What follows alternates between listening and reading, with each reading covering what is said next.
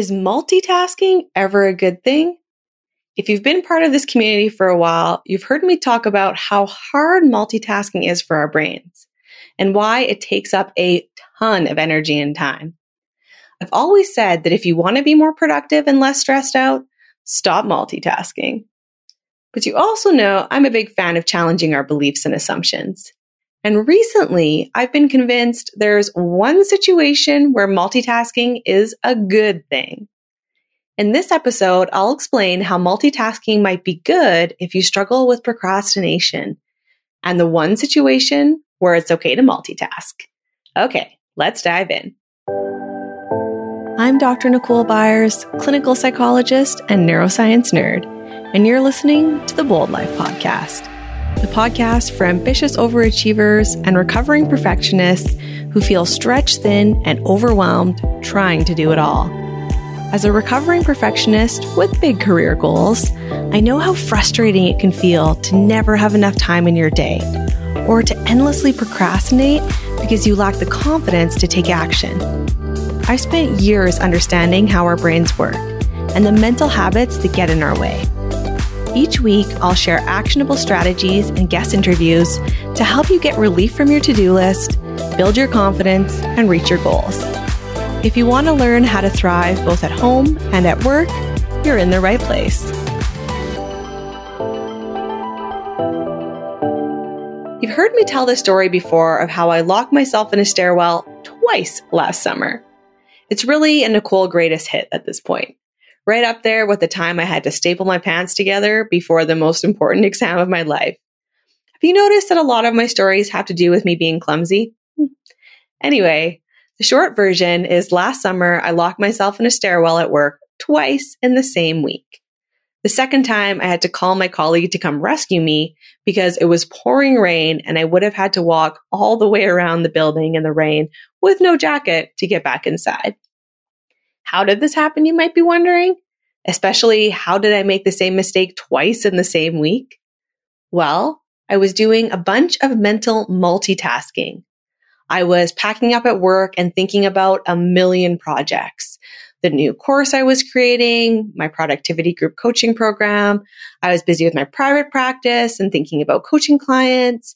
I was thinking about what to make for dinner that night, whether I should pick up Allison before or after I got my groceries. And I left my keys in my office and got stuck in the stairs twice. And this isn't the only time multitasking has gotten me into trouble. Allison loves to tell the story of how I put her in the bathtub one day with her socks still on. She thought it was hilarious when it happened, and years later, it still makes her laugh. What was I doing when I forgot to take her socks off before they got all wet? You guessed it. Thinking about a million different things. Everything I wanted to get done that night after she went to bed. I was brainstorming project ideas for work and the usual mental juggling we all do as parents, right? I'm sure you've noticed this before too. Maybe your kids are telling you stories about their day over dinner while you check your emails from work, and all of a sudden your kids are saying, "Mom, you're not listening." Or you're trying to work on a project, but your colleague across the room is watching cat videos on YouTube, and it keeps pulling your focus. Mental multitasking is really hard for our brains. Your brain can't actually multitask in this way.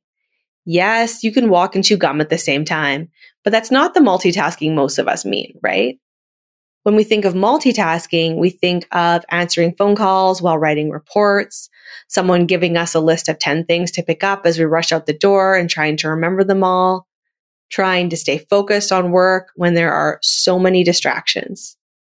That mental multitasking, we can't do. Instead, your brain just switches really fast back and forth between the two tasks. So you're constantly shifting your attention between your emails and your kid's story, or between the client call and the report you're trying to write at the same time. The end result? Your brain is distracted and way more likely to make mistakes like forgetting your keys or putting your kid in the tub with their clothes still on. Those mistakes are normal when we're burning our brain resources with multitasking. Even though multitasking feels like it's making you more productive, it's not. It's taking up your time and energy. and it hurts your productivity in the long run. So you know where I stand when it comes to multitasking. It's not a great thing for your brain, your stress level, or your productivity. But you knew that was coming, right? There's a but. A while back, I made a post on social media about why multitasking is such a bad habit, and a colleague commented that they find multitasking helpful in one very specific situation. What's the exception? When you would otherwise procrastinate or avoid the task completely. Let me give you an example. You know how I feel about bookkeeping, right? It's probably one of my least favorite tasks that I have to do in my job. Weird, because I come from a family of accountants and engineers, and I actually do love math and numbers. It's the tediousness of the data entry that's no fun for me. I avoid it for as long as I can. And I grumble the whole time I'm staring at the stack of invoices that need to be organized and entered. One way I make those tasks like bookkeeping that I really don't love doing, but I have to do more fun is by giving myself rewards. I schedule time for bookkeeping, then once it's done, I go for a nice coffee or get myself something sweet. Food is a great motivator for me, especially anything with chocolate or caffeine. And that does work. Rewards are great motivators for our brains. They help our brains learn super fast, and they can help you get started when you're procrastinating or avoiding. But that colleague of mine got me thinking, can I use multitasking to help with my bookkeeping avoidance? The other reward I've given myself in the past for tasks like bookkeeping is to do my bookkeeping while I watch a movie or whatever show I'm binging on at the time. I always thought about that as a reward. I get to watch this movie while I do this annoying data entry, and it motivated me to get it done.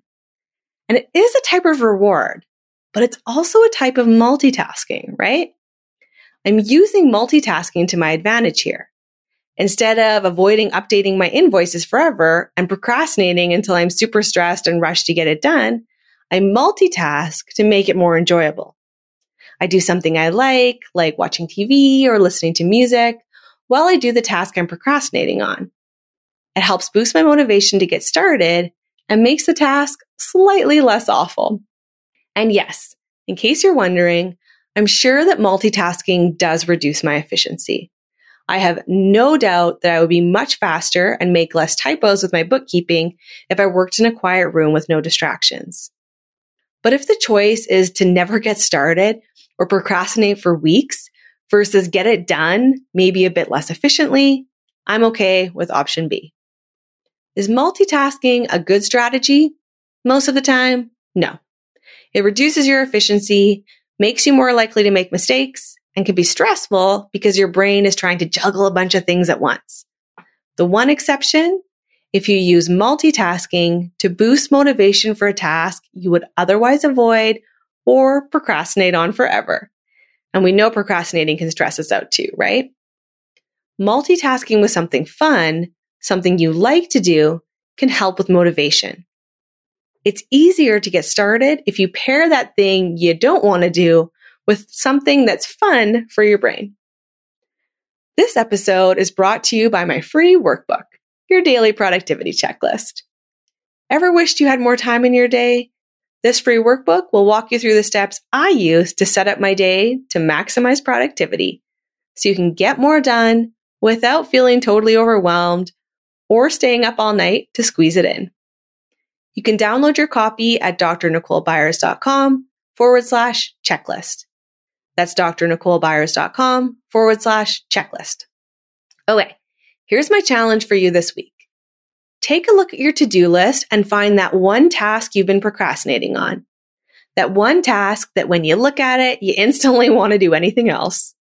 Then ask yourself, how can I use multitasking to help me get started on this task? Is there something slightly more fun that I can do at the same time, perhaps, that will get me out of procrastination mode?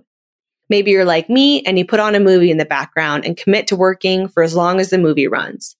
Or maybe you listen to an episode of this podcast while you work. We know this is going to make your brain divide its focus, but the goal here is to get out of procrastination mode. Multitasking with something you enjoy is fun for your brain. Once your brain feels good, it's easier to take action on that task that you're avoiding, even if it takes a little bit longer than it would if you focused on just one thing at a time. Let's do a quick recap of what you've learned in this episode. 99.9% of the time, multitasking is a bad strategy. It's stressful and overwhelming to try and juggle a million things at once. You're more likely to make mistakes as well. And everything takes longer when you multitask. The one exception, when you use multitasking to avoid procrastinating.